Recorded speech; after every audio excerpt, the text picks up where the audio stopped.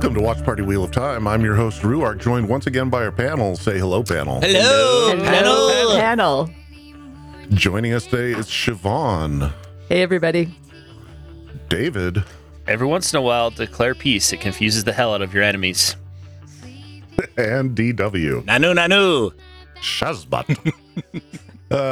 Yeah, we got another small panel with us today, but I'm liking these small panel shows. They're a little more snappy, a little more peppy. I like it. And not as hard to edit is the main thing. The true reason. The most important thing in Ruark's world. When I only have to edit half of you people, it's so. And when I don't have to edit Axel, oh my god, it's like. But today we are doing our Redux of episode 5, Blood Calls Blood. This was the heavy episode. This was and I know the first time around, Siobhan, you said this one took you by surprise and you had too many feels and didn't want to be on that recording. So thank you for making it to this recording. This is the only episode that I have only seen twice. I watched it because normally what I'll do is I'll watch an episode just to get the kind of impact of the story, and then I'll watch it again and make notes. And I couldn't do it. So for the rewatch, I was prepared. So just to give people some background information, my partner died just before the pandemic. And so I can deal with situations where there is death, but watching people grieve absolutely fucking levels me. I can't deal with it. And the fact that it came as a surprise kind of took me out of the story, but I was prepared for it this time, so I was able to actually watch it again. Yeah, unfortunately, I wasn't prepared for it this time. I had a dog pass away like 2 days before I watched the episode to take notes, and that was not easy. Yeah. But my sweet Bella, guess the same name as the sweet horse from the show and from the books. She passed this week. She was 16 years old, so it wasn't unexpected, and we're happy that she didn't suffer. But it was still a sad passing. Yeah. You're never ready for it when it finally happens. Yeah. Nope. So anyway, now that we got our own sadnesses out, let's talk about the sadness in the show. We start with our cold open, which is the burial scene following the great battle in the last episode. And one thing I noticed is this is the only cold open to not step outside of the timeline. Most of the other cold opens seem to take place elsewhere and kind of give us here's something that's happening elsewhere to other people that will tie in at some point. Or here's something that happened last episode in another place, and we're going to show you this character where you were wondering what happened to them. Mm-hmm. Yeah, and this is the first one that just completely follows up. You know, you had the massive battle at the end of the last episode, and then right into them digging graves for all the people. Yeah. And Stepan places Karenni's body in her grave and takes her ring, and Lan and Moiraine share a very long look. And that was more or less the cold open. Any new things you saw? Noticed the paint on Alana's face, and I was wondering if that was another like funeral rite from a different culture that we had missed the first time around. Yeah, I noticed the same thing. And I was going to bring that up as well as a nice little nod to the different cultural customs. Yeah, that's nothing from the books that I'm aware of, but I do like that they are expanding on the cultural things in the show. So then we time jump to 1 month later after our credits, and we see the Aes Sedai caravan arriving at the White Tower, and we see Karenne's boots riding backwards in her stirrups. Any thoughts so far? Stepan looks completely disassociated in every scene you see. Yes. Yeah, he looks like he's in a completely different show in every scene he's in. He's just in a different universe almost. Yeah. This would have been less difficult if the acting was less good. Yeah. I'm telling you, like the portrayals of grief from everyone in the show was just like, Well, the loss and the grief, like in Step, and you can just see it. You can see he's just hollowed out. Yeah. to speak from the acting side, more than likely they're drawing upon their personal experiences. They're remembering deaths that have happened to them and drawing on that feeling and going back to those moments and processing those to kind of mirror what's going on with their character. I give huge props to actors that can do that, because it's not easy to go back and dig through your own grief like that and re-experience it. Evil and grief are the two that require an actor to stretch more than pretty much anything else, in my opinion. You have to scratch at wounds or open doors that you really don't want to. And if you want to, there might be something a little wrong with you. Yeah. And we have Moraine and Lan kind of share a little thing. And Moraine, he says, are you glad that we're home? And she says, that's not home. Wherever you're at, that's home. No, she says the saddle, which is the weirdest one to me. Like the bedroll is home or something, but like being in the saddle, man, that after an hour of writing, your butt's gotta hurt. Like, yeah. Nobody likes being in the saddle. I'm sorry, that one was bullshit. And then we switch over to Rand and Matt, who are also arriving at the tower from a different direction. And this is where we see Matt snap at a kid running by and playing. which, if I remember from first recording, we all had a reaction to. Like, all of us were like, whoa, Yeah. something That wrong is with not Matt. Yeah. We even like paused and rewound because it almost looked like the Mashadar was like leaking out of his eyes there initially. And then I thought, because it goes back to him and he like sniffles because he's got this cold. I don't know, it's almost like he was sucking it back into his eyes afterwards. It wasn't there, but it was really cool for my headcanon. So the first time through, you were looking for people channeling everywhere. Now you're just looking for Mashadar to be leaking out of Matt at all times. Yep. Or anyone. It might be leaking out of other people. Got to keep an eye out. You got to fix those leaks. You got to. Yep. Can't let them. Mashadar plumbers, call us. If you're leaking anything, there's a problem. I suppose that's really a good way to think about it. Yeah. And then Rand looks at the mountain and says, "Oh, I remember that somehow. Looks so familiar." I should have picked up on that. That's like, this guy who's never been to Tarvalon before recognizes the mountain. That's got to be significant. But at the time, we were seeing significance in everybody. So Yeah. Yeah, when he said that, I thought, oh, well, they just gave the whole thing away, and then nobody picked up on it. And I was like, oh, all right, I guess they didn't. we were still looking for Voltron. Yes, you were. Well, even this time, there was part of me that's like, okay, where did they see that? Did they see it in another passing or something like that? And then I just kind of was like, or is he remembering his birth? Was he born on that mountain? Well, I mean, you could say he was both born on that mountain and died on that mountain. Yeah. So, And lived under that mountain. Sort of. Created That mountain, from what I understand. Yeah. Yeah, I don't think there's a whole lot of him left after he created that mountain. So then we get our big hero shot of Tarvalon.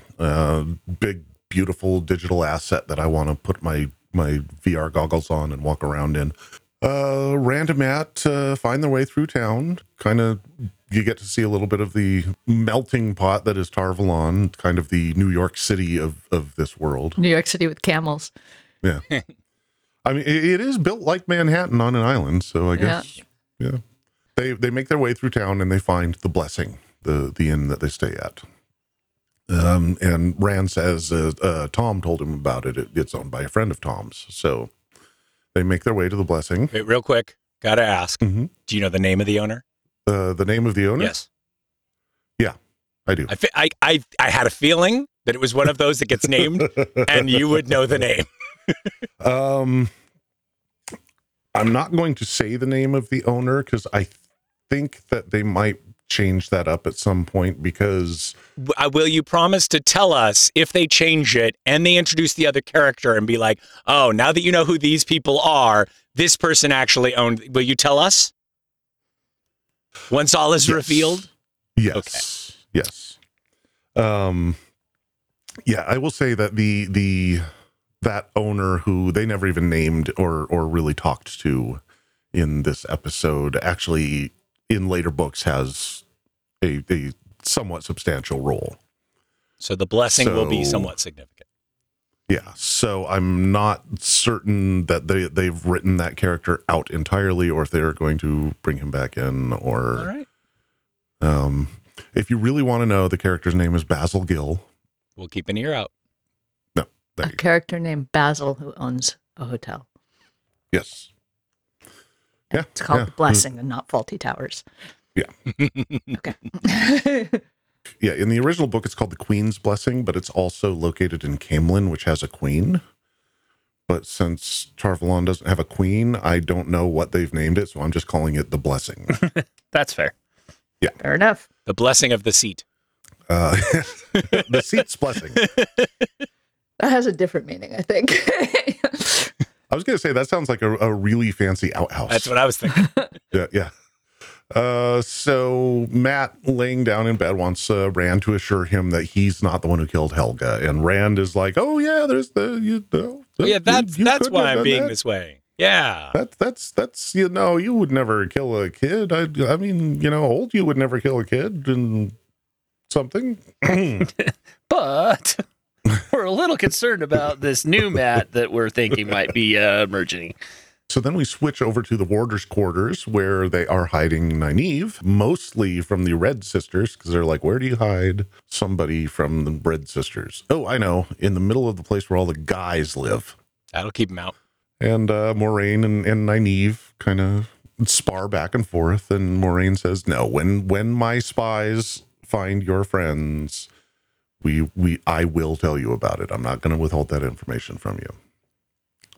There's a part of that conversation that makes me think that there's more mirroring going on, because Moraine is talking to Nynaeve about the experience of becoming a channeler, where you realize that everything's different and you can't go back to where you were. And it reminds me very much of the conversation that Egwene and Perrin had around the fire, where Perrin is saying, do you think we'll ever go home? And Egwene says no.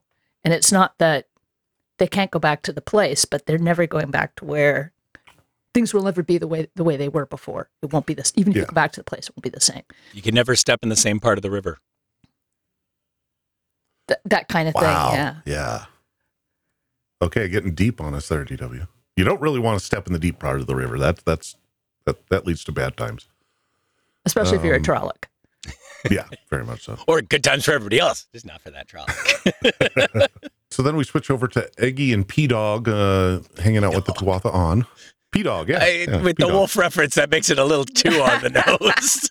They're having a little bit of a cute off on the road with Aram, like all three of them walking along, like, oh, I'm cuter than you. No, I'm cuter than you. Hee hee hee hee. And Valda's assholes show up and stops the caravan. Rain and Isla tell the White Cloaks to go very peaceably fuck themselves. I love the way that culture is depicted as just like that's surprisingly badass. Like, you have a group of people who are like, we will not raise our hands against anybody else, but we also won't fucking back down. We are militantly peaceful, motherfucker. Yeah. I hate to say it, but I don't hate to say it. I've seen a lot of that face recently in the news with protests that were going on. Recently with the one of the bills in one of the state houses to basically abolish trans rights, where they've just a back row of people sitting in seats interlocked and had the same expression. When you believe in something. We're not going anywhere. Yep. Yeah. Trans rights are human rights. Yep.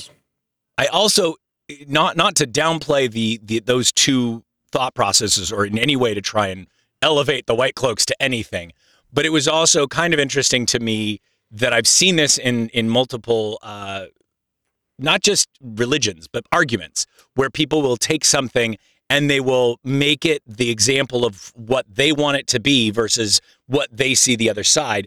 And I can see the argument for the other side. It's a weird thing my brain does of I can see both sides of many arguments, not necessarily agreeing with both sides, but I can see where the person's making their argument.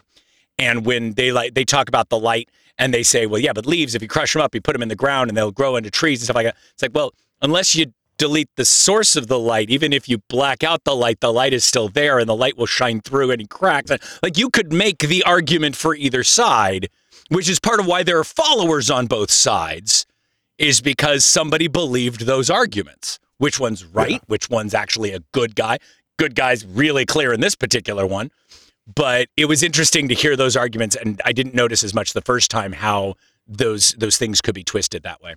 I noticed the first time, but I really noticed it this time when they end up capturing them, the camera angles and everything, the circling of the horses. It was just like shot for shot of clan execution squads.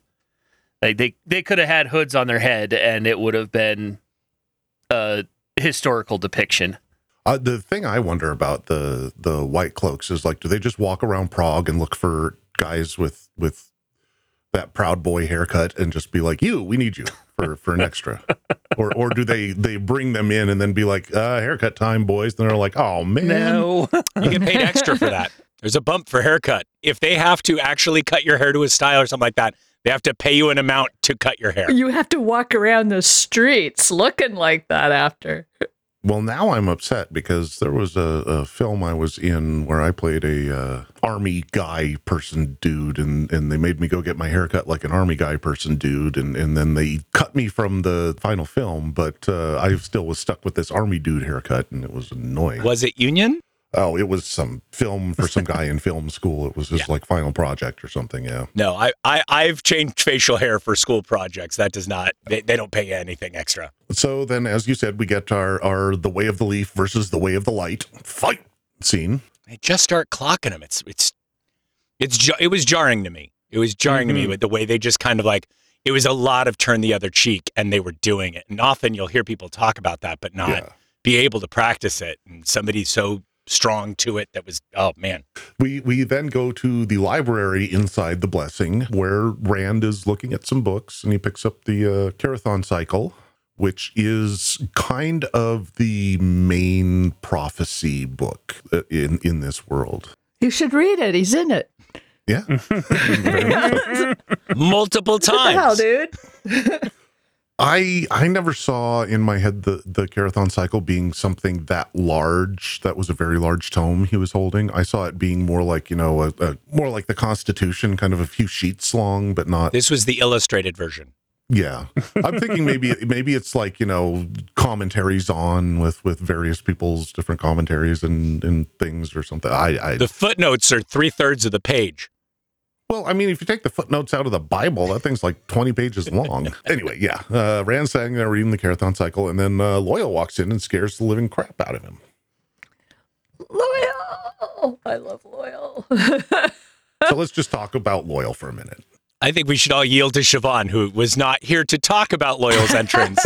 Well, you know how much I love monsters, and no, I think I love his characterization. I love the makeup on this actor. You could see his facial expressions through all the prosthetics. Mm-hmm. So he's standing there talking to Rand, and he's like, "You're unusual. I like that," and he starts smiling, and you can just like. He's so emotive.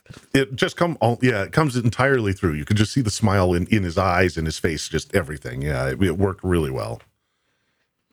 Yeah, so Gears are awesome. Jay in the chat points out that they did a really good job of bringing us Loyal in this episode so that we actually had a light portion to focus on as opposed to being too dark. Yeah, that's true. A little bit of contrast. My girlfriend loves to quote Bertolt Brecht that, bad tragedians are always crying and bad comedians are always laughing. If you don't have some contrast, it doesn't have the same impact. Yeah. It's very true.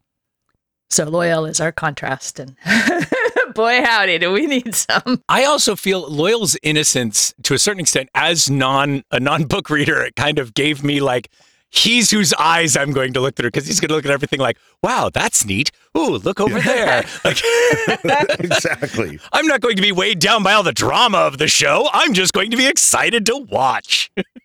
No agenda, no drama, just, who he is who he says he is. Yeah. There's no duplicitousness or guile happening there. He is what he presents himself as. He's a very literal character. Yeah. One thing that did pop out for me is the fact that he talks about how the reaction of everybody when he first got there, people are chasing me with knives, and I was about to get a little perturbed by this. Yeah. And like, even though the Ogier helped to build Tarvalon, that gives me the impression that he's the only one there, that no one has seen Ogier for some time. The fact that they reacted so strongly to him. They go back to those forests. They have to return to the steading, so it's probably uncommon for one to live in the city for very long at all, if at all. Yeah. Ogier, if they're living in the city, it's because they're on a work crew that is doing some kind of stonework somewhere in the city. But, most of the cities are built. So if they're there, they're just doing maintenance work, and they only need to do maintenance work probably once every 20 years or so. So, Ogier are not a common sight in cities any longer. But, still, if I had seen one 20 years ago, I'd still recognize what one was and wouldn't be chasing him around. Yeah, but were you in those particular tunnels where the work was being done to have seen one? Yeah, fair You point. didn't parade through the town going, hey, everybody, I'm here, and they cheer him on a chair. You'd still know that, Ogiers show up every 20 years, like you see the orange vest and you're like, okay, these guys are... I just wonder if it's also one of those things that some parents might use to, like, you better finish your plate or the Ogier's going to come and get you. With how big and, oftentimes the big guy's used for that. Well, and that lends credence to Rand when he first meets us. It's like, oh, you're an ogre. Ogier. The connotation ogre is much more brutal than Ogier. And I'm sure that was a case of, Rand has only read about these things. He's read about them in books, and he's like, oh, it's pronounced ogre. Loyal's like, no, it is Ogier. I am not going to judge you, though, because clearly you learned that by reading. And I judge no one for reading. Reading is very good. Then we get Rand and Loyal talking about Egwene after looking at a copy of the Travels of Jane Farstrider. And Rand was saying that was her favorite book. Loyal says, oh, that is a very, very nice book. I am very happy for you. I am glad that you like somebody who reads books. Loyal is basically a Aziraphale. A very, very, very large Aziraphale, yes.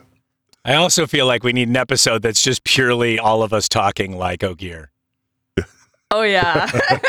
You can release it on an ASMR channel. That would take a long time to complete, I'm afraid. But we'd only have to talk about very little in that episode.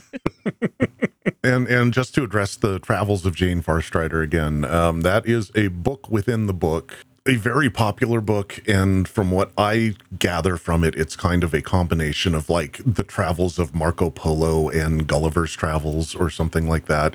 It's here's some really weird, strange things on the other side of the planet that you'll never see, but I went and looked at. Yeah, and I remember you talked about how it was more than likely something that would have gotten to small towns, even if a copy of the book didn't. Somebody telling the stories would have gotten to small towns. Yeah, it was a known book. Super highly popular, yeah. I guess now that you mentioned that and thinking about Egwene's arc and her character and how we've talked about how she's not the one that wants to settle down and have the farm family life. And Rand specifically points out that she's always thought of herself as Jane reincarnated. Like, oh, we should have picked out that, or he should have figured this out by now. She doesn't want to stay here. Should have seen that one coming. Yeah. Well, and also, in this world, we don't know she isn't the reincarnation of. That very valid point. So then they get distracted by the procession leading Loghain through town. And I noticed during this scene that Loyal is talking about Logain, and when he says the danger of madness, during that exact quote, the visual on screen was Matt walking by below. Seems a little on the nose. Strategic. Very kind of way. few coincidences in these kinds of storytelling. Very few. So Rand, of course, takes off, and Loyal says, "Oh, just wait. I will be with you in just a moment. I just need to get many things together. It will not take me long. I will be ready in possibly an hour or two." So then we see Rand outside. He finds Matt, who's up on a balcony overlooking the street. He runs up and gets on the balcony with Matt. We see some novices come by leading the procession. We see some accepted also coming by. And then we see the sisters and warders with a gasp from the crowd at Karene's boots backwards in her stirrups, which clearly the crowd understands that what that symbology means. I got to think that's not something that happens very often. Like, to take out a healer is one thing, but a battle Aja, Yeah. I can't see, them coming back with empty boots as Especially something with that their happens warder still ever. alive. Yeah. Yeah. I mean, there was the statement at some point, no warder should ever outlive his Aes Sedai. Because, and we see why. Well, not only that, but I mean, it's like a failure on their part, right? This is their one true job. Yeah, this is my one job and I failed it. Like, yeah. It's like a Secret Serviceman failing to jump in front of the bullet, Because I imagine the huge majority of the time they're together, like with Alana, she had her warders right next to her. So Yeah. if she gets taken out, it has to go through them first. Stepan and Karena were in two different places. Well, And and the other aspect of it that I'm noticing is, like, with the battle Aja being used to kind of protect this city in particular, I'm sure some of the more powerful are going to be known by the people who live there. They're going to know Stepan. They're going to know they're going to know her. And so seeing who is leading that horse, whether they recognize the boots, I'm not saying, but they know who's leading that horse, and they're not seeing her. They may know those stories, and it may carry some weight. Yeah, she might actually be known as a sitter to the populace of Tarvalon. Yeah. So, yeah, if anybody on that street knows who she or Stepan is, that would be very big. that would possibly explain some of the vegetable hurling too. I mean, if he was mad enough and powerful enough to take out their general, You killed our heroine. what the hell? So then we see Logain look up towards Matt and maybe Rand and kind of laugh, or does he? We're not quite sure. I still think that's a hallucination. Yeah, I did too. That's Matt's. I think the laughing was a hallucination, but I looked very specifically. I think the stare that Logain gives the two of them, I think there's credence to Rourke and the knowing that they're Ta'Viren, and he sees that and looks up at them. I know the answer to this question, but I'm not going to tell it to you. Okay, then. I don't think it's my place to tell you the answer to that question because I might be holding it back for some reason, but I'm good. I appreciate some of the things you hold back. Fun to find shit out. I know that sometimes we get frustrated that you've told us you're holding it back. But I think some of that may even be for the benefit of the readers who are listening to go like, please don't spoil this for these people. I specifically chose not to tell them. Please don't you go email them. And well, the good thing about them emailing is it all comes through me, so nobody can email you and tell you a bad thing. There are some very intuitive and industrious people out there who could find us if they really wanted to. Don't I'm not laying down any gauntlets. I'm not laying down gauntlets.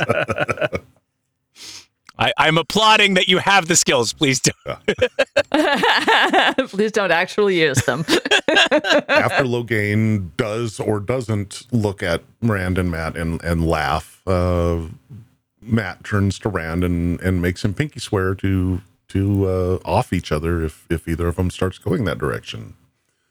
And Rand seems like he's like, well, I don't know if that's really the best idea, but I guess sure, if it'll make you feel better, pinky swear, dude. And you'll do the same for me, right?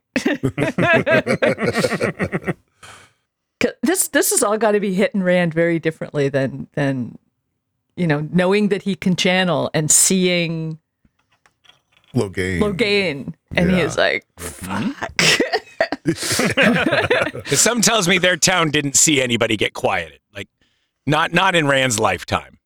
Yeah. So then we switch back to the warders' quarters, and we see the other warders prepping Stepan in white for his ceremony to return the ring to the crucible. And Stepan tells the heartbreaking story of how he met Karene. He had a no direction in life, how he was just going out there and fighting, looking for somebody stronger than him to take him down, because that was all he had. He just wanted to fight until he found somebody strong enough to kill him.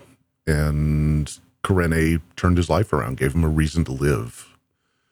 And, that's powerful. It really lays into why, not just the warder bond, but why he is taking this all so heavily. Karene was his reason to live, not just his charge. And then Maxime follows up with his tale of his father trying to kill him when he was a kid. And we find out later that Lan, was just as aimless when he met Moraine. And it really illustrates that the men who become warders are the ones who are out there saying, dear God, somebody please give me a purpose. Like the ones who don't have family or, something to live for, as you say, then they end up becoming warders and it becomes their whole life. And it explains a lot of their loyalty and their commitment to the cause. This is all they have. And the people here are like their people, their family. Lan makes a suggestion that, maybe bonding to another Aes Sedai might help with the pain or help move on. And he snaps back at Lan, maybe you should lose Moraine before you start talking to me about what to do in a situation like this. Way too soon. Yeah. Like, I love you, brother, but back the fuck off. I'm still carrying her ring. Yeah. Yeah. Don't start telling me. Don't start trying to slip me the number of somebody right now. I'm putting on my funeral clothes. Let's give it a little while. It's interesting that Yvonne's use of sarcasm to comfort him gets a very different response than Lan's direct, this is how you should solve it response to comfort him. Yeah. Because he kind of brushes off the total sarcasm, but when it comes from Lan and it's more direct and more of an actual solution to the problem, it gets snapped at real heavily. Yeah. Sarcasm is a love language. I mean, come on. And I think that really speaks to, like, in the books, there's a level of camaraderie amongst the various military peoples that rings very true, that I think comes from Robert Jordan's experience in the military as well. And I like that they're bringing that through in the show. That really feels like that level of camaraderie where, you can say some dark or sideways things to each other, but it's all in love, and that because you've been through shit together, that no matter what they say, what they actually feel.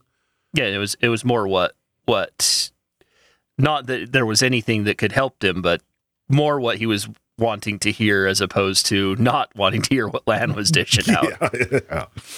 So then we see the scene of Stepan putting the ring in the crucible, which was beautifully filmed. this was brought up the first time we covered this episode, but the whole ceremony with the crucible and everything is not anything from the books. That's something that they made up for the show, and frankly, I love it. I think it fits the world perfectly, and I have no issues with it.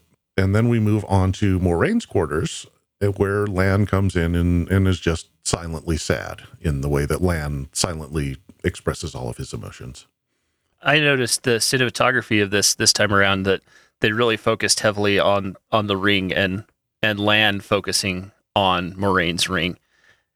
And you can tell in that moment that he's envisioning having to drop that ring into the crucible. Then we get taken back quite violently to the White Cloak camp, where Egwene is rather violently stripped, washed, and scrubbed, and then presented to Valda in virginal white. It gets worse every time I watch it. It's ugly. It is an ugly scene.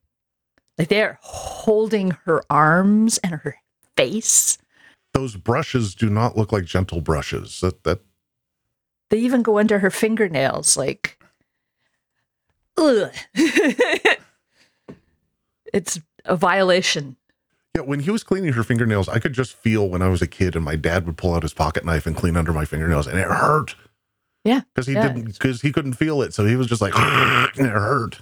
Did anybody else have that experience, or just? Oh yeah, my mother would do that to me. Okay. So Valda's sitting there enjoying his suckling pig and being just greasy the way Valda does. Brings Perrin in. Valda pretty much tells Egwene, you're going to give me info, or I'm going to torture him, or maybe I'll just torture him anyway. I don't know. YOLO.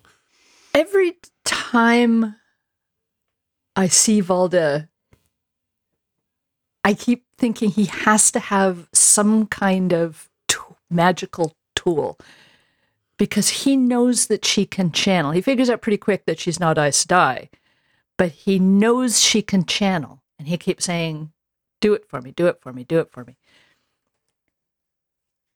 Why her out of every woman that he's ever encountered? Like, he has to have something that's telling him that this woman can do magic. Even her little fireballs just kind of bounce off of his cloak. Like, you would think that there would be some sort of reaction. I noticed this time really heavily that I think that he's got some sort of magical shield against channeling, because it doesn't seem like her magic, even though it was not powerful, did anything to him. Like some kind of Turangrial that would prevent. Okay. Yeah, I mean, he's taking out trained Aes Sedai as well. Like, it's not just the interaction between him and Egwene. It's also the fact that he's got 7 fucking rings of women that he's slaughtered. And to address those 7 rings that you just brought up, they did do a close-up shot of those rings. I paused it and I looked really close, and what I saw was, I think I saw a blue stone, a red stone, and a brown stone. And then we also know that he has a yellow. So that's it saw at least 4 of 3. the 7. When it was hanging on his belt, I saw at least 3 reds. At least 3 reds. And these women are not pushovers, right? So, like, if he's taken out reds. Well, you figure after the first one he took out whatever color, the reds came to him. The reds travel in packs. Exactly, but I'm saying, fuck do you take out a red? Reds and greens probably came to him. But the reds also do not have warders. So if you can get a red on their own, they're going to be easier to take out than pretty much any other Aes Sedai. That's true. He has to have some way of subduing them, because he specifically says that if they'd have channeled, that her hands would have been cut off by now. And you can see the cut marks in that chair where wrists have just been chopped clean off. Well, that was something I definitely clearly got about his character. He doesn't bluff. No. I got no, like, I'm telling you something to scare you into doing what I'd say. No, I will do that thing. I'm giving you the chance to decide that I don't have to do that thing. But if I need to, I'll eat a bird and just chew it. Like, I don't care. It's pure confidence. Yeah. It's all, he believes he can do everything that he says. And that he's entitled to do everything Yep. he says. Like, there's no hesitation about, is this, the right thing to pick up these 2 people who are not Aes Sedai, but I'm going to kill one of them anyway because I have that right. Or both. as soon as he's confronted with a power that isn't channeling and doesn't come from a woman, he immediately retracts into a frightened little child. Yeah, Perrin scares him. I said I do No not pun scare intended. him. Perrin does. I have to wonder that surety and that confidence, do you think that comes from, is he a true believer? Is he a white cloak to his toenails? Is that surety and confidence coming from, I have the light behind me, I am doing the light's work? Or is he just a sick, twisted person who's like, oh, if I join this organization, I can use this as a cover for being a sick, twisted pervert? I think he loves the power. Yeah, it's a god complex for me. He's getting off on the power, because he even says to Egwene, what makes you think I'm not a man who would break an oath? She tries to use the way of the light against him, and he just shoves it right back in her face, saying, I don't care. Yeah, a man like you would not, hurt an innocent. And he is like, what makes you say so? What, because I'm a white cloak? Nah, I don't think so. Well, I think, to get in further into that, the white cloaks don't think anybody's innocent, Yeah. Like, they I would say they probably go around talking about original sin and stuff like that. And Especially among women. But he specifically mentions the oaths that the white cloaks take. I don't know. I think that there's something there in that he's just feels like he's above everything and everyone. I want to apologize in advance for bringing up this particular person in advance to Ruar, but I am reminded of a Joss Whedon story that has a character, the agent. I don't remember the word that they used for him, but there was a guy in the movie who knew that he wasn't going to be one of the good guys that gets to celebrate the works that he does. He is needed to help bring about so everybody else can be okay. And then he'll die with evil. That world. Yeah, exactly. Yeah. That's kind of the vibe I get off of him of, oh no, I'm going to do everything I can to bring about the world. I may not get to be in that world, but I will do whatever it is to bring about that world for others. Which is the same justification that, cops use for committing, illegal acts. It's like, it's all justified because the ends justifies the means. Oh, Axel, I didn't realize you joined us.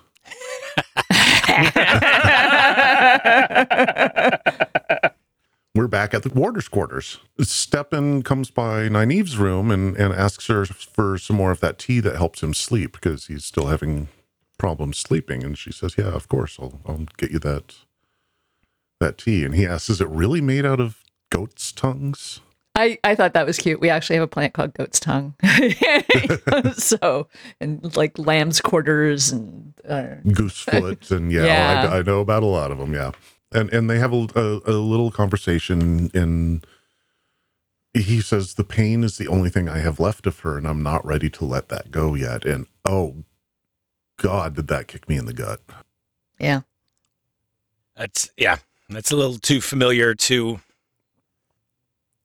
on the surface for, I think, many of us. Something that occurs to me, I wonder if it's ever going to be addressed how Nynaeve reacts to Stepan. Yes. If she knows the pain that never he goes used... away. I thought about this too, because it's like, at some point she's got to realize or figure out from Lan that Lan gets drugged that night. If Lan ever tells her. At some point she's got to realize, because, well, she's probably one of the most perceptive people in this story, let's face it, that she gave him the means to drug Lan and allow himself the means to go do the act. Yeah. Yeah, I thought about that too as she was walking out of the quarters into the hall after she handed him. Like, is she ever going to figure this out, and what's going to happen to her on that? Because her and Stepan have a bond at this point, and especially her being a healer. Yeah. Oh shit. Jay's in the chat saying, I hope he never tells her, and I absolutely 100% agree. Like, that is not something she needs to know. Yeah. because it is not her fault in any level. She was blameless, but she would still end up blaming herself. Mm-hmm. As people do. She very much strikes me as someone who takes on responsibility for everybody. So then we see her wander off, and Leandrin comes across her, and they talk about warders, and they talk about the Aes Sedai a little bit, and then the snake tries to tell Nynaeve to go over there in the garden and have a nice persimmon. I was just seeing it from that angle this time around, and it was like hit you in the face. Yeah, right between the eyes. Yeah, But that's where Loyal finds her, is in the garden. So she obviously goes. which is our next scene. Back at the blessing, Loyal comes in and he's like, I found a woman with a very interesting braid, and I believe that she is from the Two Rivers, because the Two Rivers is one of the few places where they make a braid like this, and therefore this must be the woman that you were talking about. There's nothing that you can say in 2 sentences that Loyal can't turn into 12.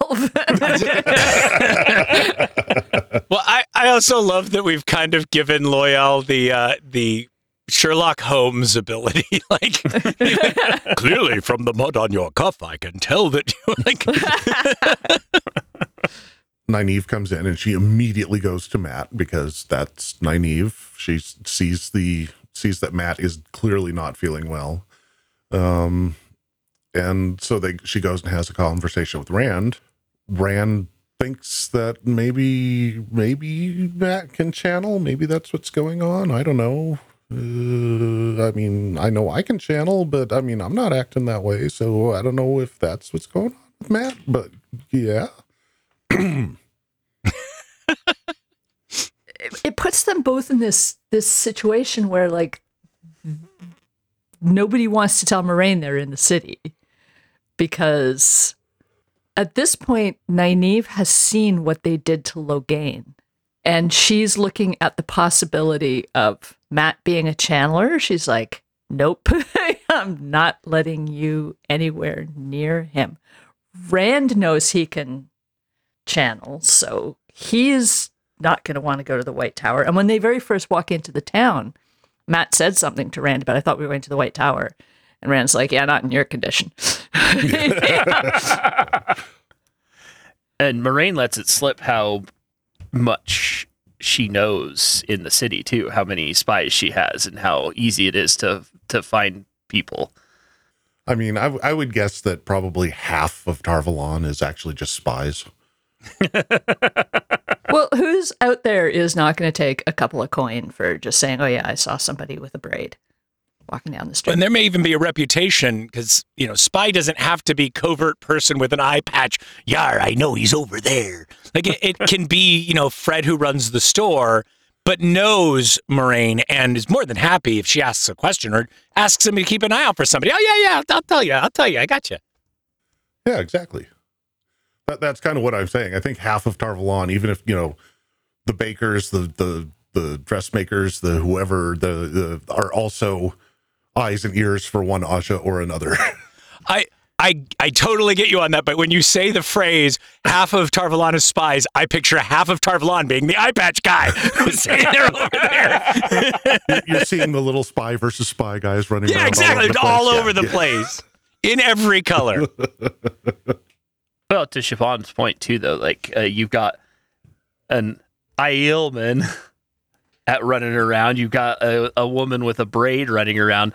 These people are going to stand out. So anybody on the street is going to be able to be a spy for Moraine on this one. That's true.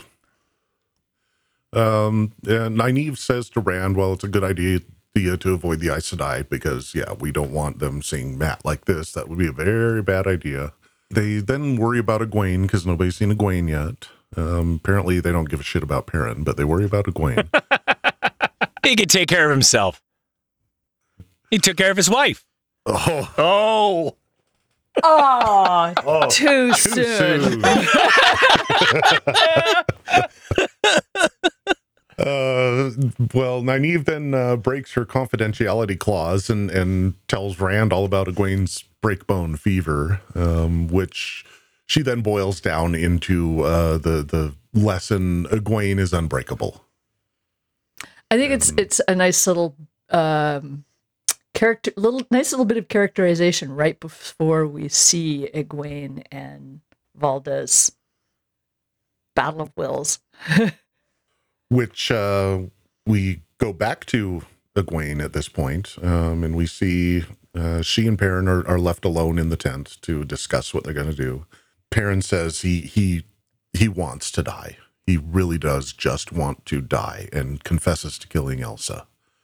And Egwene's like, no, it wasn't your fault. And he's like, no, really, I did it. Like, these hands, my axe, I did it. And Egwene's like, no, really, it wasn't your fault. It was right there in the script. You didn't have you didn't have any control over that. That's Rafe's fault. He's the one who wrote that. You're in the clear. And Perrin's just like, I don't care. It's still my fault. Then Valda comes back in, starts going at Perrin again, and we see the Egwene, as we were saying earlier, tries to throw a fireball at him that seems to just fizzle out about halfway there.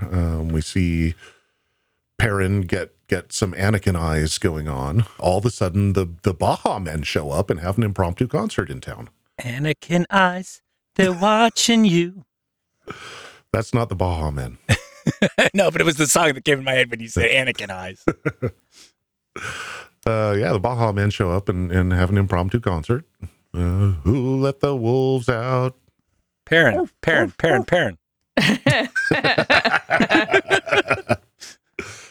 Oh God, am I going to leave that joke in? That's... I kind of feel, I wrote that. I even wrote that joke in the notes. Like, that joke is right here in my notes. And after saying it out loud, oh man, that was. I guess you can't win them all. And then Egwene fails anatomy class. Yeah. Yeah. Yeah, we haven't seen the last of Valda. You would think that somebody who's training to be a wisdom would know better anatomy than that. Well, she hadn't started her apprenticeship. That's true. Yeah. Nynaeve would not have missed. No. Nynaeve would have been like, let's see, what's going to hurt the most, right about there. And then a bunch of happy dogs come through town and say ACAB. Hey guys, let's play. It should have taken more than 2 white cloaks to get Perrin tied down, because the boy's a fucking blacksmith. Well stated. Valid. I thought it was really interesting. I thought it was really, like I had said, like the characterization of Egwene as someone who is unbreakable right before you get to this little standoff between her and Valda, where he's holding a knife to her throat and she's saying, well, if you're going to do it, stop fucking around and just do it. Let's get this shit over with. There's this... Egwene is softer on the outside than Nynaeve is, but there's this thread of absolute fucking metal underneath that. Yeah. That, like, gives you an idea why the Two Rivers people are famous for being fucking stubborn. You know? It's like... I think you just finally figured out Egwene, because that's something that people in the fandom have said before. It's like, she's got this beautiful soft silk outside, but it is just as thick as the silk. Under that is just solid fucking steel. Yeah, she doesn't back down for anybody. And she's sitting there helpless, tied up with this guy with a blood-covered knife. You know, the blood of her friend is on his knife. He's holding her throat, and she's like, you know what? Fuck you. If you're going to do it, do it. And then she channels. Like, she has had this completely devastating conversation with Perrin, where she finds out, you know, the source of the grief that Perrin's been carrying around.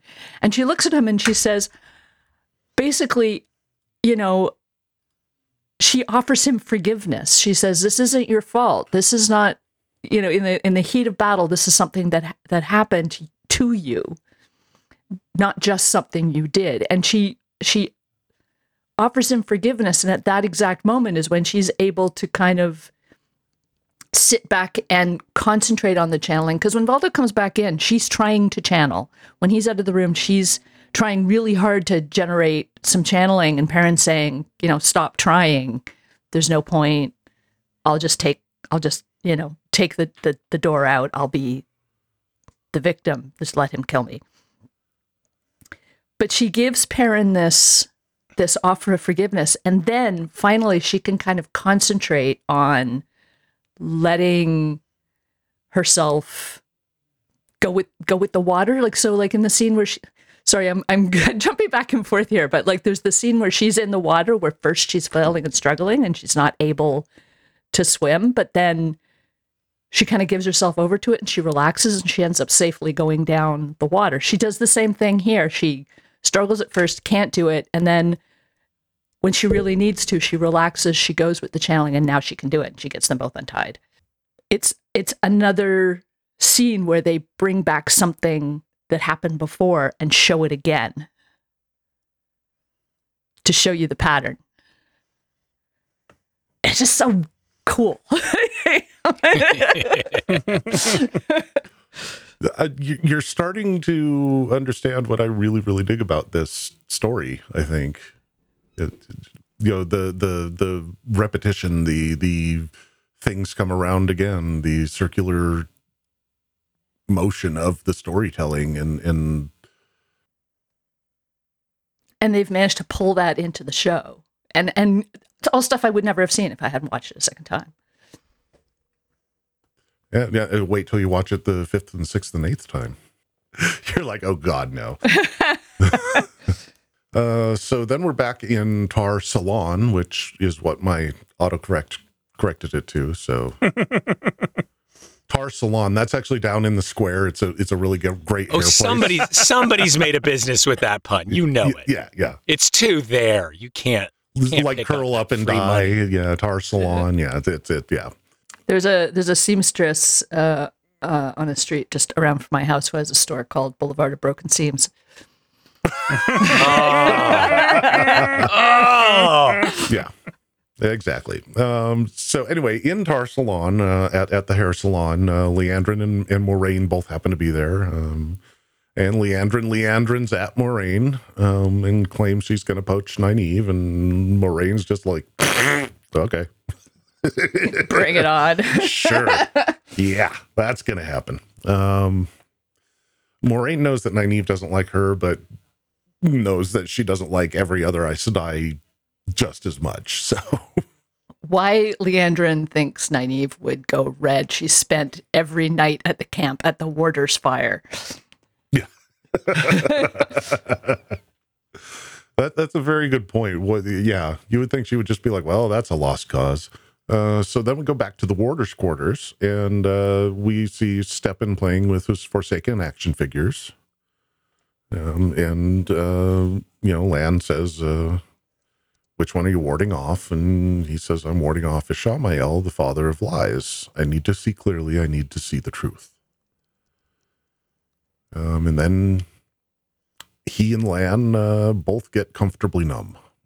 And there's a conversation happening here. I wanted to see if any of you picked up on. They're saying to each other, do you believe any of it? Any of this story that we've been told about the Dark One and the Forsaken? Do you still think they can touch our world? And he replies with, the Forsaken sold their souls to the Dark One for eternal life. Even if the last dragon sealed them away, eternity's a very long time. The idea that they're still out there and they're still doing stuff. Well, and also that they'll affect every turning of the wheel, because their belief system is eternal too, ultimately, because it just keeps recycling itself. So it's not like the Dark One gave them anything, really, which is kind of interesting. You looked like you were doing some math there, Siobhan. Just because, I mean, one of the questions that's left at the very end of season 1 was whether or not Rand succeeded in banishing the Dark One, or whether he actually just released him. So I think we're pretty sure that whatever was sealed in the Eye of the World has now been released. And, I'm assuming that it's not, in fact, the Dark One, that it is the Forsaken who have been let out. Because you're saying the Dark One's outside the world. He doesn't have any impact on it. But the Forsaken are actors they have eternal life, they're probably what was let out in the final episode. You've got that. I'm not gonna. I can neither confirm nor deny. I can neither confirm nor deny. Add it to the spreadsheet. Wait, where's Add it to the where's Ruark's spreadsheet. chibi face on a stick? Yeah, that was a little piece of information that I figured nobody picked up on the first time, and you know, it would have taken a long time to explain. But yeah, that statement, even if the last dragon sealed them away, eternity's a very long time. So they're still here and they're trying to get out.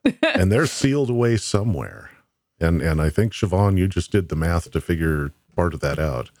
I don't think that he necessarily released all of the Forsaken, but I think he definitely released that Forsaken. Shamael is in the house.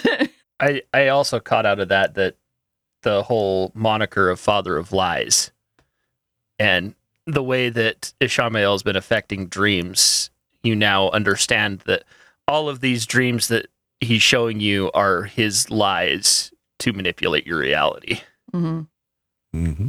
Even up into the one that he shows Rand at the very end episode. Man, you guys are good. That's all I can say to that. So we then switch back over to Moraine and Alana, and they talk about Steppen and whether or not he'll agree to join Alana with her other warders. And then Moraine talks that she's discovered in some old books a way of releasing the bond. So I had to wonder if at this point she's already figured out that she's probably not going to make it through the confrontation at the Eye of the World. Because she says to them, when they get to the Borderlands, you know, whoever is with the dragon will die. Yeah. So she's already anticipating that she's going to be there and she's going to die. She's already trying to figure out a way to get Lan out of that. She's already planning ahead. So then moving on, Alana says the Amerlin's on her way. She's coming back home, and you're boned. That's what we understand. She's got it out for you, and she is in fact boned, but not quite the way that Alana thinks. Let the record show that David put his head in his hands. David did a full-on Picard head grab, yeah.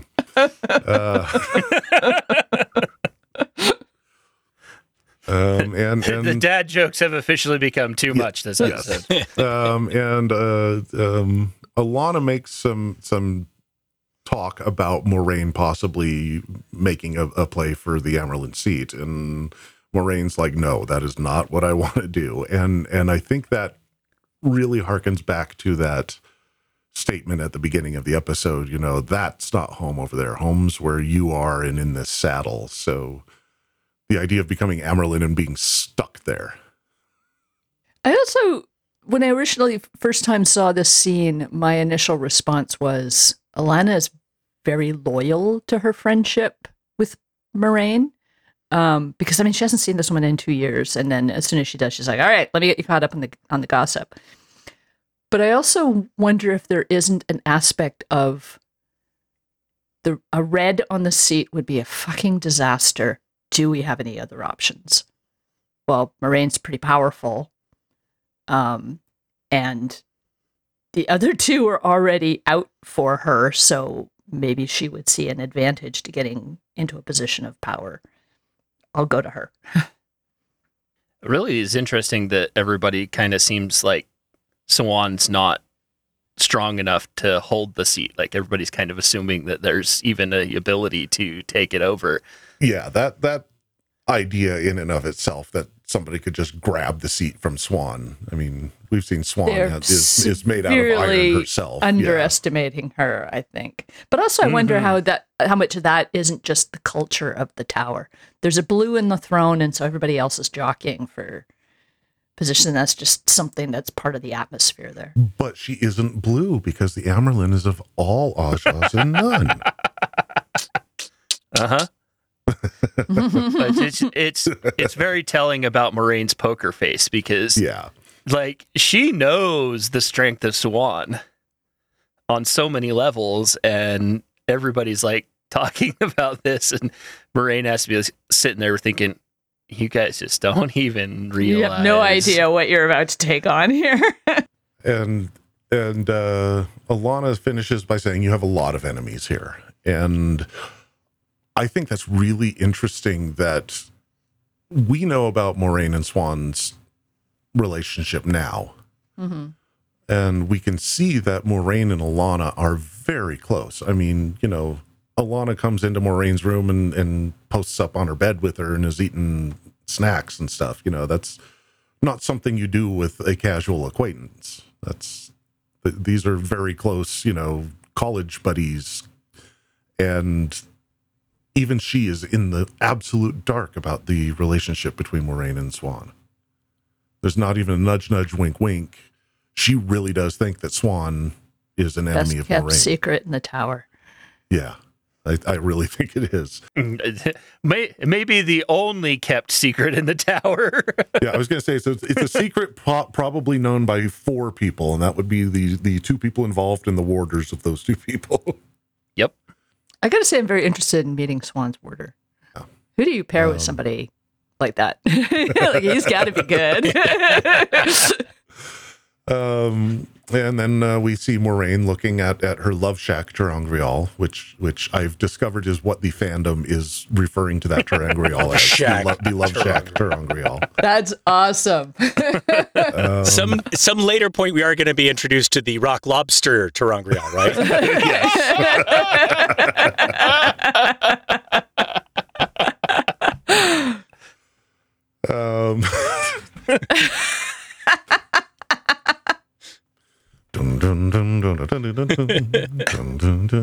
It's as big as a whale. Here comes a dogfish, chased by a catfish, into a sea robin. Sorry. Musical interlude. And then we go back to the warder's quarters. Steppen pours some tea, which takes on a whole new meaning at this point. Mm-hmm. And he and Lan are joking around, and he says, I've never been with a man. Lan's like, 2 men. And you would assume that they want you. What's not to want? Oh, I love this interaction. It feels so genuine. It you know, that's the kind of joking around that a couple guys do with each other when they're really close. You know, I liked it.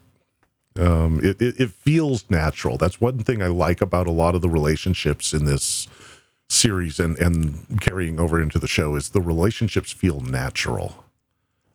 Yeah. I also really appreciate how sexuality is not treated like it's a big deal. Not just that they have same-sex relationships, but it's just treated as if it's just a normal thing. Like Steppen's like, I've never been with a man before. This will be new. So then Steppen says, so what's up with the wisdom? She used the 1 power for the first time to save your life, Lan. I think she kind of likes you. And Lan says, that's a bad idea. Love's a bad idea. Without it, life wouldn't be tolerable. Lan says, well, yeah, but I can tolerate a lot. Big words. Yeah. That doesn't he doesn't last. believe it at all. Nice frontin', sir. I think right now Lan is seeing what Steppen is going through and realizing that eventually he's going to go through that with Moraine, or she's going to go through it with him, and doesn't want to put anybody else through anything like that, I think, is what's going through his head. Yeah. Yeah. I mean, especially given that he knows what their mission is. It's not something that leads to good odds for longevity. Another little piece of cinematography that I noticed here, that last line, "I can tolerate a lot," and Stepan saying, "I know." Point towards the T. Yeah, when those lines are being said, the focus pulls to Lan's teacup. Yeah. And then we're at the end of the episode. Good call. Thanks for coming, everybody. Yeah, so Should just be an option of like, those reminders. Are you still watching? Like, just to pop up. Like, do you really want to see Are you this sure part? you want to see the Do you end just of want to this? read a Yeah. summary?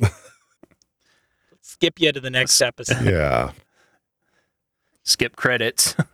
So we get the next morning, and we get a beautiful sunrise in the streets of Tarvalon.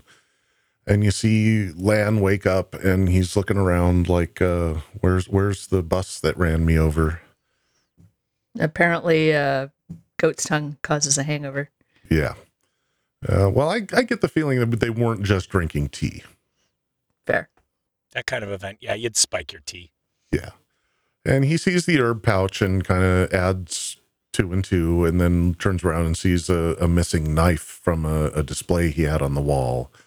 And I think he immediately knew what was going on. Adds 100 and 100 at that point. Yeah. I still use feel of there was a vibe of sound. maybe it hasn't happened yet. Maybe I can get there. If I just go You now. see him run. He runs and runs and runs and finds Stepan outside the hall of the tower, and Stepan is gone. And yeah, it's a heavy scene. The use of sound just blew me away. Like, the first time I watched it, I was so caught up in what was going on. But the second time, like, just the point where Lan realizes there's this like discordant kind of noise, like there's no other word for it. And then when he's running, it's dead silent, no sound at all. And then when he finds him, you hear that noise again, this kind of like just crushing sound. It's amazingly well done. Yeah, I was going to say that. I mean, when you're in times of shock, that's really kind of the what you feel. That's I've experienced that before. That like all the sound of everything happening around you just kind of fades and becomes a, because you just cannot give any processing to that. You're so caught up in trying to understand this shocking thing that just happened. So yeah. Or extreme focus too. It's kind of the same feeling. Also, realized that the spot where Stepan had chosen to die was kneeling in front of one of the statues in the Warder Hall. When Leandrin runs into Naive in the hallways, she describes the statue, and she says, like one of the warders raised. It's something about how it was raised to honor the warders who have given their lives in defense of the Aes Sedai. And Stepan chooses that spot to kill himself. And that, for me, kind of ties back into the I failed. So this is where he sacrifices himself. I had not put that together myself. Thank you for doing that math. That wow. It kind of adds to the awfulness. It's heavy. Yeah. I'll give it that. So then we get our final scene, which is Stepan's funeral scene. Everybody's wearing white, and Lan is chosen to speak for all the grieving. And like any duty, Lan takes that duty seriously and honestly tears my heart out when he does. I cry every time. Yeah. And you can see how much Moraine is feeling his pain. Yeah. It's kind of the opposite of that scene where Nynaeve is poking at Moraine's wound, and you see Lan kind of shift a little bit from the pain. And in this scene, you see Moraine definitely being affected by Lan's feeling pain, different kind of pain, but still feeling pain. We said it before, but what a beautiful funeral rite to just be able to scream to the ether your pain and grief. Yeah. And we also brought this up last time. That is actually based on a Korean funeral rite that Daniel Henney apparently wanted to bring into the scene. And I thought it worked really well. I feel like this episode is the one that they should have been submitting for the Emmys or whatever awards they were submitting for. Absolutely. I know they submitted, I think, episode 7 and 8 or just episode 8, and this is the one I feel they should have submitted. The problem is you submit this one and everybody's only going to be able to watch it once. Yeah. Nobody's rewatching this episode right after it. Like, whoa. Yeah. So that's the episode. There was a lot of heaviness in that episode. And we want to say, if you are having any feelings of despair or depression or thinking of suicide, in the U.S., you can call 988. That is the suicide hotline number. It is an emergency number now from anywhere. Just dial 988 and you'll get in touch with somebody with the suicide hotline. And for those people outside of the States, I did find a webpage called blog.opencounseling.com that has by country what your options are for suicide hotlines. And we'll put a link to that in the show notes as well. But we're just going to wrap this one up. We want to say thank you as always to Michael and Jen out at the Secret Watch Party Island headquarters. Thank you, Michael and Jen. Thank you, Michael and Jen. Michael and Jen. And of course, we want to say thank you to the other Watch Party Network shows. Be sure to get out there and listen to them. We've got Watch Party of Ice and Fire covering the works of George R.R. Martin. We've got Watch Party Lord of the Rings, which is covering the works of George R.R. Tolkien.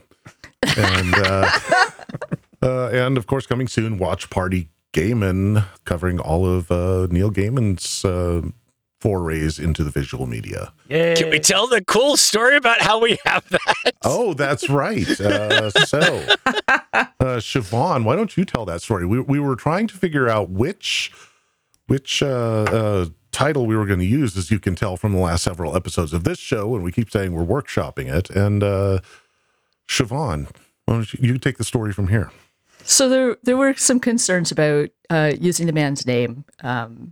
He's got a lot of property that's technically owned by, big corporations like Netflix and Amazon. And so we didn't want to throw ourselves out in the line of fire. So at one point we were having this conversation and somebody in chat said, why don't you just ask him? I went, yeah, why don't I just ask him? So I went to his Tumblr and said, hey, we're thinking of doing this. Are you okay with it? And he went, yep. Got back to me in like half an hour. So I'm like, all right, I guess we're doing it. Yeah. So by Neil Gaiman's own mouth, we're going to be calling it Watch Party Gaiman. Woohoo! Woohoo! And I'm kicking myself. I should have thought of that because I have a friend who started a record company called Wasp Factory, which is named after an Ian M. Banks novel. Mm-hmm. And this is back before, everybody had an email address. And he wrote him a letter and said, hey, is it okay if I call my record company after your book? And Ian Banks wrote back to him and said, absolutely, and I'd love to hear the music. So he has this thing framed hanging on his wall. And at some point, the agency that reps Ian Banks sent him a cease and desist letter. And so he took a photocopy of the letter and sent it back and went, haha. Signed, sealed, delivered. And if you want to get in contact with us, of course, you can do that on our website, whatwatchparty.com. It has links to all of our various things online where you can find the show, to our Discord, to our Twitter, to our everything else. The Twitter and Instagram are at whatwatchparty. And you can send us email at whatwatchparty@gmail.com. There we go. Anyway, our final question submitted by Jay again, who is listening along with us. If you could get the backstory for one of the minor characters that we've met in the first season, who would it be and why? I want to know Aram's backstory, especially the time he spends away from the Tuatha and what adventures he runs into. I kind of want to know about Dana. What led her to that point? I want to know also about Padden Fane, but I figure we're going to know more about Padden Fane in the future because he's still alive, whereas I don't Dana, know if on you the could other call hand, him a See, minor that was- character at this point. But he was for so long. He was a minor character. That was gonna be my answer, and I was like, I don't know if that counts because no longer a minor character, but was a minor character. That's fair. That's fair. But Dana, obviously, we're not going to learn any more about Dana. I kind of want to know what got her to the point where she's like holding somebody at fucking sword point, in the middle of the night. Being from a small mining town, I can tell you that living in a small mining town is enough to get you there. Fair. I think my answer would probably be the leaders of the Tuatha On. So Rain and Isla and Yeah. Okay. Why? Well, I'd love to see how they came into the collective. Were they born into the collective? Were they one of the people that were embraced later on, and see who possibly led while they were learning the system and how because it's an interesting concept to me of a rise in power in a place where there's distributed power. Yeah. They definitely speak with a voice and authority in the place, but it is very we're using this because everybody's asked us to use this. We would not use it if not everybody supported us using it. Kind of the rest of them don't want to talk to you, so we'll do the talking. I'm the one who drew the short straw. Yeah. Axel isn't here, so I'm going to put Bella out there as their answer. I totally Backstory consider of Bella. that. How did Bella first come to realize that she was the dragon? No, I have a question that I don't know if it counts because it's not a character. I want to know the backstory of the dagger. Oh. I want to know the backstory of the counts. dagger. That counts.